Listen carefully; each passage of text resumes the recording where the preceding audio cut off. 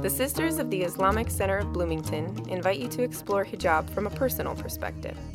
We want to share the importance of hijab, why we choose to wear it, and what it means to us, in the hopes that by listening to our stories, you will come to better understand who we are as Muslims, women, and humans. The Hijabi Diaries. Muslim women speaking for themselves.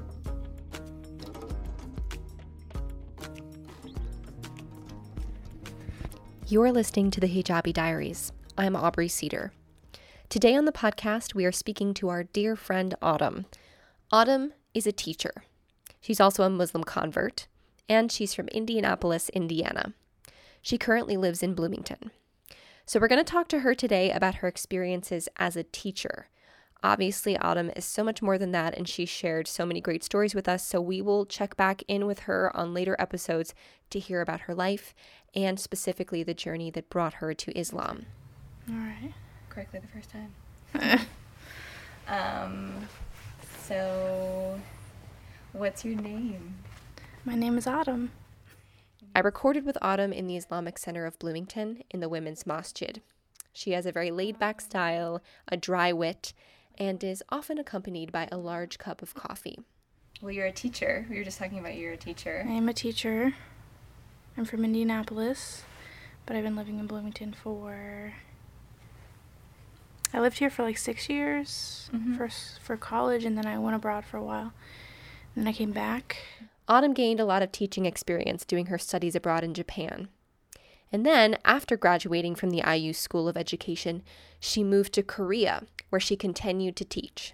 I graduated from the education school here at IU, and the Japan was part of a joint program with them for my student teaching, so I didn't have to do my student teaching here for kindergarten. And I ended up going to Japan for 3 months. And I actually I had a friend who was, my best friend, her sister was teaching in Korea. So since I was already in Japan, she came 1 week and stayed in Japan with me. And then we went to go visit her sister in Korea for 2 weeks. And I love Korea so much that when I graduated, I went back. Yeah. I mean, really I love Japan too, but Korea's much cheaper to live in. And the language is better. Do you speak Korean? I'm all right. Like proficient? Or just I would say I was conversational when I was in Korea. Now that I'm back here, I've been back here for more than a year now. I've lost a little bit more about it, but I was doing pretty good when I was in Korea. Autumn is an early childhood educator. To keep her identity confidential, we can't tell you where she works, but she mostly works with kids in the pre-kindergarten age range. For me, I think younger kids are more innocent and, they have something about them that draws me to them, I guess. They're kind of just learning things at that age, and I think we have a big part for, molding them into being good people. But once they're older, they're kind of already cemented in some of their ways, and it's harder to break them of bad habits. So I like working with the younger ages, and research backs it too, 0 to age 8 is the most important time in a child's life. Working closely with kids and their families from early on in a child's life, Autumn gets to see children's mental and emotional development from a perspective that not many of us get to experience. Maybe because the program I work with is low income, so a lot of the parents are in heavy poverty. The kids see a lot of bad situations at home, and what kind of stuff? There's a lot of domestic violence, drug use, just not very healthy relationships between parents, fathers not being there, just kind of yo-yoing back and forth, or, having a lot of different people in the house, or some of them are in and out of foster care. You don't really know who we're going to get, but I've seen a lot of issues, and some of them are worse than others, but most of them have seen at least a few things that are just not very good for a child's emotional state. Kids know a lot of things anyways. They pick up on the tiniest things ever. So, I see them definitely, noticing certain things, and it's kind of weird, but kind of not thinking about what they're going through, because they know that people treat them differently. I mean, I see it with African American students a lot. I mean, I've seen a lot of African American girls, especially, they like kind of think they're ugly, or they don't want to play with like the black baby doll. One girl was like, I'm ugly, and she wants to be like someone else. But, we have to just keep reiterating people are different, and it's not ugly, it's not pretty, like everyone is just different and unique. But I see those things, and I think it's more, society, what you're being taught outside. Autumn is obviously coming to all of these issues and to all of these children as a teacher first, but then also as a hijabi. And I don't mean to suggest that her judgment or her life is completely wrapped around her religion, because that is just not true. In fact, most of the religious people that I encounter that work in education, Autumn included, do their very best to separate their personal religious beliefs from their time in the classroom with their students. The separation of church and state is as much a fundamental American value as it is the law of the land. So I'm not saying that any of what Autumn believes is communicated to her students, so much as it is that she can only see the world out of her own two eyeballs. We are all, to a certain extent, unable to separate our individual identities from our professional lives. This is even less possible if parts of your identity are indicated by something that is impossible to hide, like the color of your skin or a hijab. Autumn is a Muslim in a tumultuous political and social time. This part of her identity, even if it is only one part, affects how she lives, and it affects how others see her. Autumn is also a teacher at a time in her students' lives when they are growing rapidly, and she cares immensely for every one of them. And as she experiences prejudice and hatred against herself at varying levels of frequency, she sees her students just starting to comprehend how we in America like to separate ourselves from each other based on perceived differences. The indicators that these societal messages are sinking into the malleable little psyches of Autumn's young students come in many different forms. Young children's encounters with Autumn and her hijab can be filled with innocent curiosity and celebration. Little kids, they don't really have a concept like, what is a Muslim person? Like, they don't know what it is. Right. Most kids don't even know, like, what this, what is hijab? Like, what am I wearing? Do they ask you about it? Sometimes they just totally ignore it. They just, like, accept it as, like, it is what it is. And then other times, the kids will ask me what it is, and then they just accept your explanation immediately most of the time. All right. And a lot of kids love it. They tell me they like it. A lot of the girls, they'll say it's pretty. Yeah. Especially, like, these are, like, sparkly and stuff. They're like, oh, I like that. Oh, yeah. And a few times I've had the kids, like, pretend to wear one, because I'll have scarves just in the dramatic play area or something. Or one of the parents told me once that her daughter was putting on her shirt, and she had her, like, shirt over her head, but her head was just in the hole, and she was like, hi, Miss Autumn, because she got stuck. Yeah. So they're just, like, innocent about it. Right. And then there are children who come to school speaking in ways that Autumn feels don't so much reflect on them, but on what is being said at home. Like, I was subbing in a room last week, and one of the kids came up to me, and he was like, I'm not where you're from. And I was just like, okay, where do you think I'm from? And he was just like, I'm just not where you're from. You're like, And I was like, I'm from Indiana. Where are you from? Somebody must have told him that, because, like, why would he even, have that in his mind? And then there's only been, like, one instance where a kid was, like, saying, like, why do you wear that? You should take it off, and you should do this. Like, a lot of times they want to see my hair, which I just show them, because I'm like, all right, if you really want to see it. And then they're just like, oh, all right. And they just move on. But most of the time, they don't really have any concept of what it is, what it means. At this age, across the board with any child in any religion, they don't really know what religion is, you know? It's just kind of like something you do. It's more of a social thing. Right. Like they go to church maybe and play with their friends, and that's what they associate with church. But like the concept of God and stuff is very abstract and kind of big. And you don't start to get an understanding of that until you're much older, I think. Autumn talks to me about how she sees young Muslim children deal with prejudice and exclusion directed at them by others. And I think if you're a kid especially, it can be really hard because most of the time they can be okay, but if they're with parents who look visibly Muslim, like they'll get, you know, more of a reaction than if they were just kids playing out. So, I mean, I think kids, they know. And they see things, and their parents try to shelter them from it. But at some point, like, especially when they get into elementary school and stuff, like, kids start teasing them. Because, like I said, kids are sponges, and they pick up everything their parents do. So if they hear any kind of, like, anti-Muslim talk at home, they pick it up.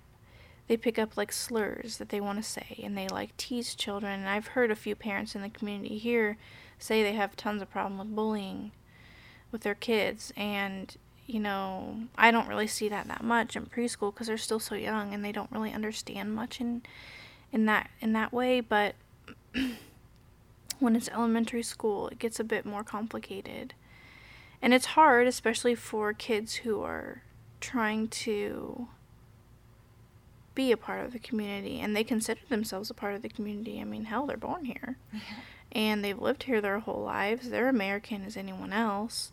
But then they have someone else telling them that they're not and that they're terrorists and they're going to blow some stuff up. And, you know, for a kid, it's like they don't know what that is. You know, other than, yeah, they just know that someone hates them.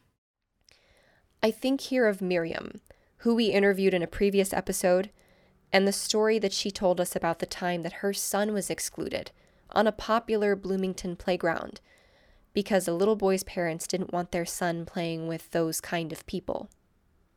Miriam cited this event as one of the reasons she had started feeling less and less safe in the United States. By the way, Miriam did actually end up moving back home to Morocco with her family. And I think it's pretty sad that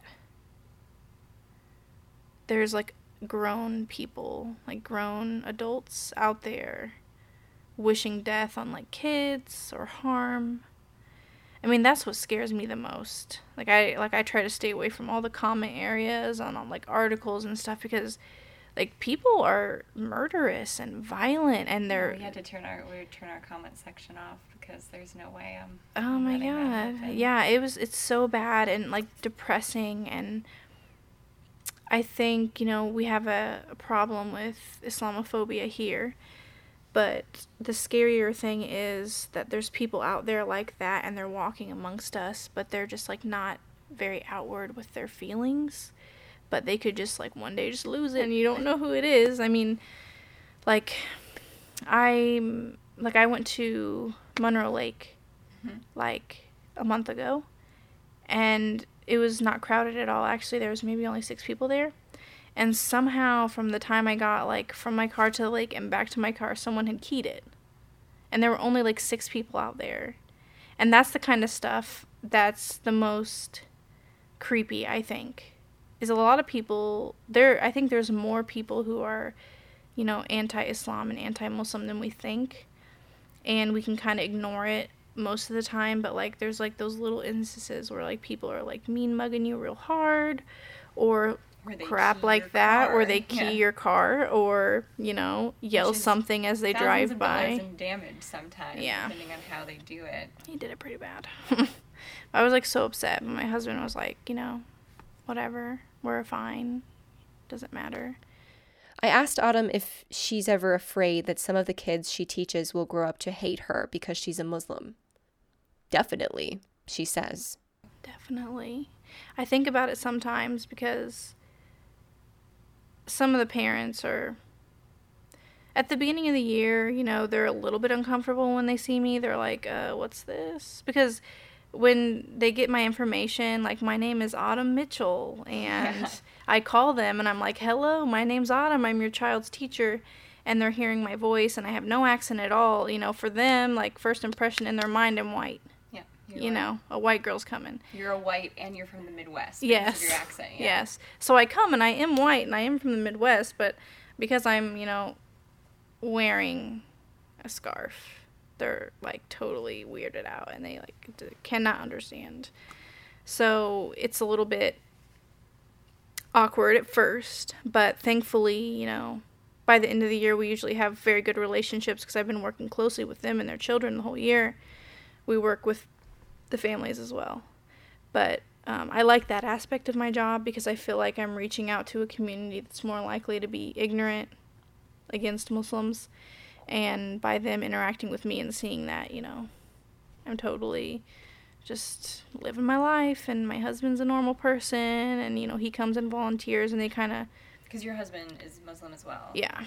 They kind of see that, oh, well, this is just... They're just being she's a teacher, like, nothing's weird. She drinks Starbucks every day. She has a caffeine problem. Like, nothing weird. And the kids, see me every day, and they're curious about my hijab. And they've accepted it as normal. And they see me acting normal. For kids, they're very simplistic in how they act with others and become friends and love each other, and it's just like, if you're nice to me, I'm nice to you.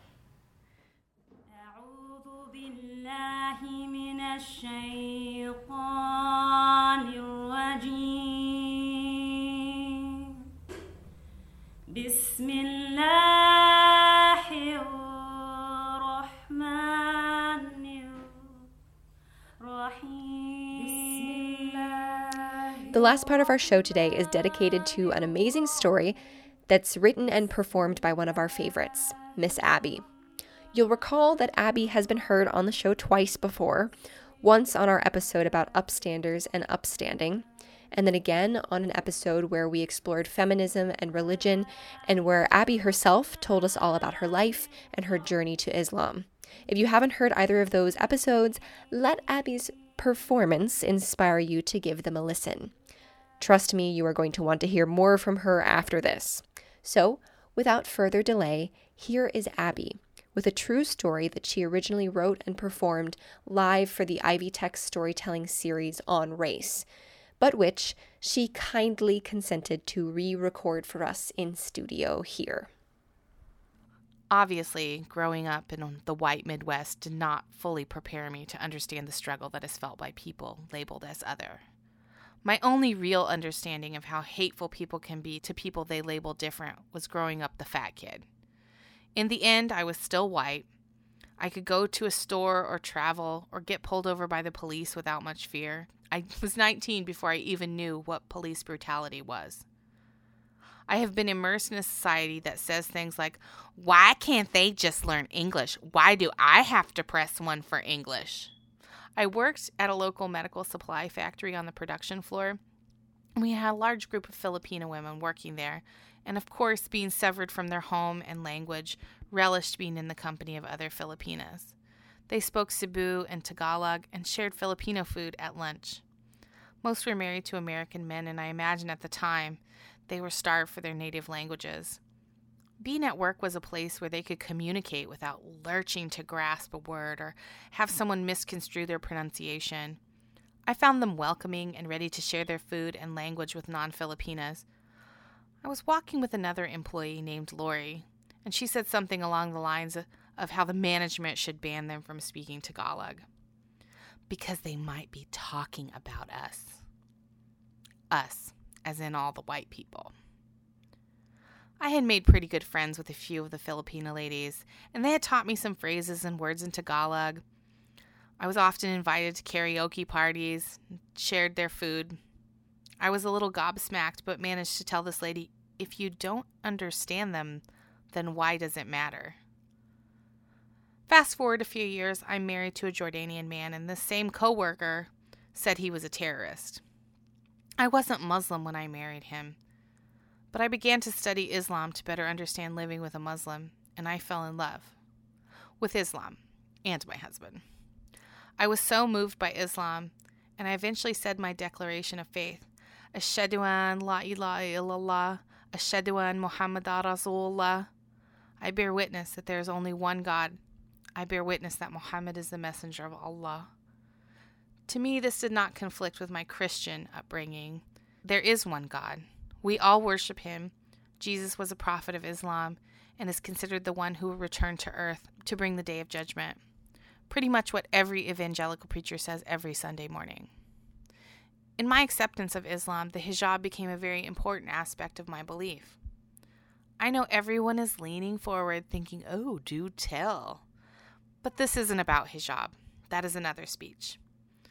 I began to cover my hair every day, and I knew when I put it on, it would put a spotlight on me. I was prepared for people to be confused, maybe even scared, but what surprised me was the anger and the assumption that I was foreign. My whiteness was always in question, and that was simultaneously hilarious and disconcerting from this French white lady that could get a sunburn on a cloudy day. Whiteness is not actually about skin color, it is about power, making others feel like they are not normal. White Christian society is normal, and anything else is labeled as other. I now have this visible sign that shows what's going on in my brain, and it makes white people feel like they have rights to my experiences. Can I ask you a question? Is one of the most annoying things a Muslim convert can hear. It is normally associated with the swirling of a finger around their face to indicate that they want to know about my hijab. I usually want to scream, "It's none of your damn business, Google it." I usually smile and nod and act like an ambassador for the Muslim faith. Now that I am no longer fully white due to this piece of cloth on my head, I get asked things like, and yes, this is an actual real experience, so where do you come from? Bloomington. I mean, where were you born? At Bloomington Hospital. No, I mean, where's your family from? Greene County. Very brusque now. I mean, what is your religion? I am Muslim. I am not just limited to stupid conversations of people who now feel like they have a right to my experiences no matter how little they know me. I have people very often try to make me feel uncomfortable in the space that I occupy. I once had an elderly woman dressed in head-to-toe flag wear stare me down so aggressively with a mean mug she completely ran into a display case at Walmart with her cart. And yes, I did laugh hysterically. Last week, a family sitting next to us at a Chinese buffet started making comments about Muslims. When I go to parks with my kids, people want to give me evil looks and on occasion not let their kids play with mine. Now, my husband and kids are also white. Yes, there is a racial hierarchy in other countries too. My husband is always addressed and treated just like a white dude with an accent. And then I show up in my headscarf and suddenly it hits people like a ton of bricks that he is not one of them. My son is often exposed to racist and anti-Muslim speech at school by friends that have no idea he's Arab. The thing is, I am still a white American. I was raised to believe that I have a place in this society and it is rightfully mine. Imagine being a refugee or an immigrant to this country. You maybe don't know the language well, you don't get the culture yet, and you really are an outsider. Have you ever been insulted in your non-native language? You aren't really sure if you have the vocabulary to insult them back, and then there's always the fear that you heard them wrong. I was wandering the mall one night with my husband, and for some reason there were a lot of Gulf Muslims in the mall that night, and a gang of teenagers, and I mean like a big group, not actual gang affiliation, were wandering around calling them raghead and terrorist. Then they got to me and my husband. They assumed we were foreigners, and when they shouted insults at us, I shouted at them to move on. I had the power to do that, but imagine the people who don't feel that power. They leave a park or a restaurant or a movie theater because they feel like an outsider, and they think no one will stand up for them. They don't even feel like they can stand up for themselves. This little piece of fabric has made me an outsider in a place I have lived my entire life. Now assume you have a language, race, culture, or religion to separate you.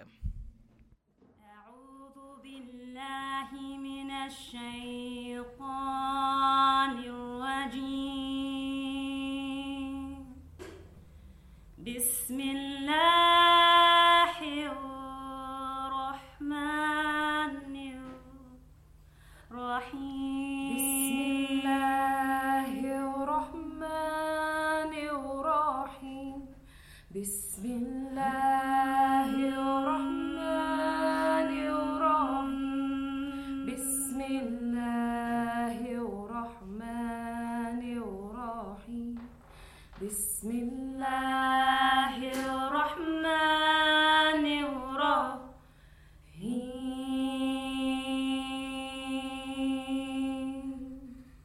Bismillahirrahmanirrahim. Bismillahirrahmanirrahim. Bismillahirrahmanirrahim.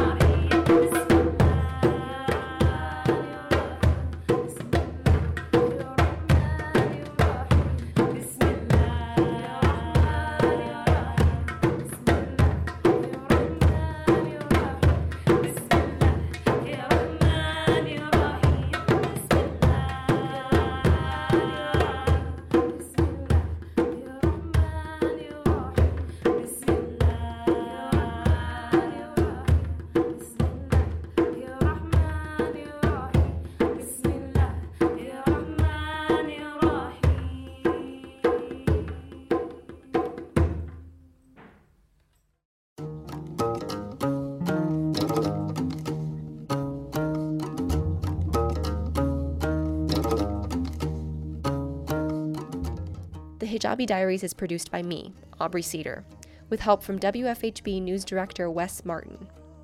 Anna Mighty is our co-producer.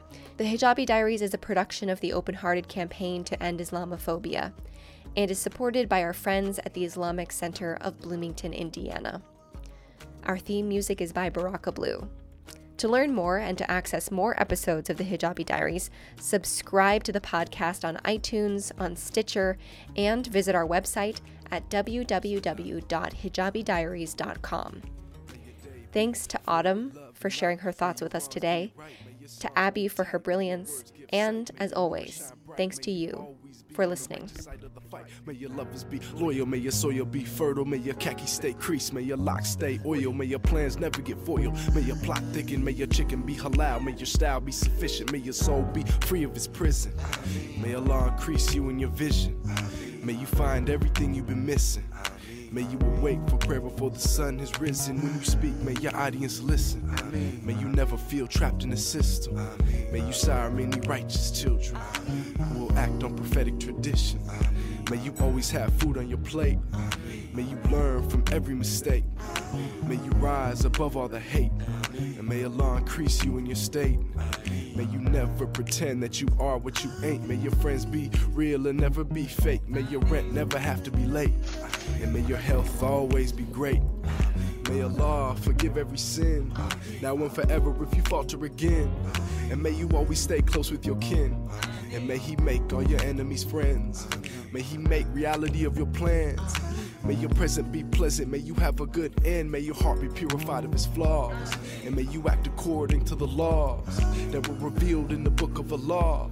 And may He catch you whenever you fall. May the one guide you to the truth. And when you doubt, may He show you the proof. May you be like the Ahl Asuf, with the wisdom of the elders, the energy of the youth. May He accept your prayers and your fast, the very first all the way to the last, and remove obstacles that you have. And may you receive everything that you ask. May you never have regret for your past.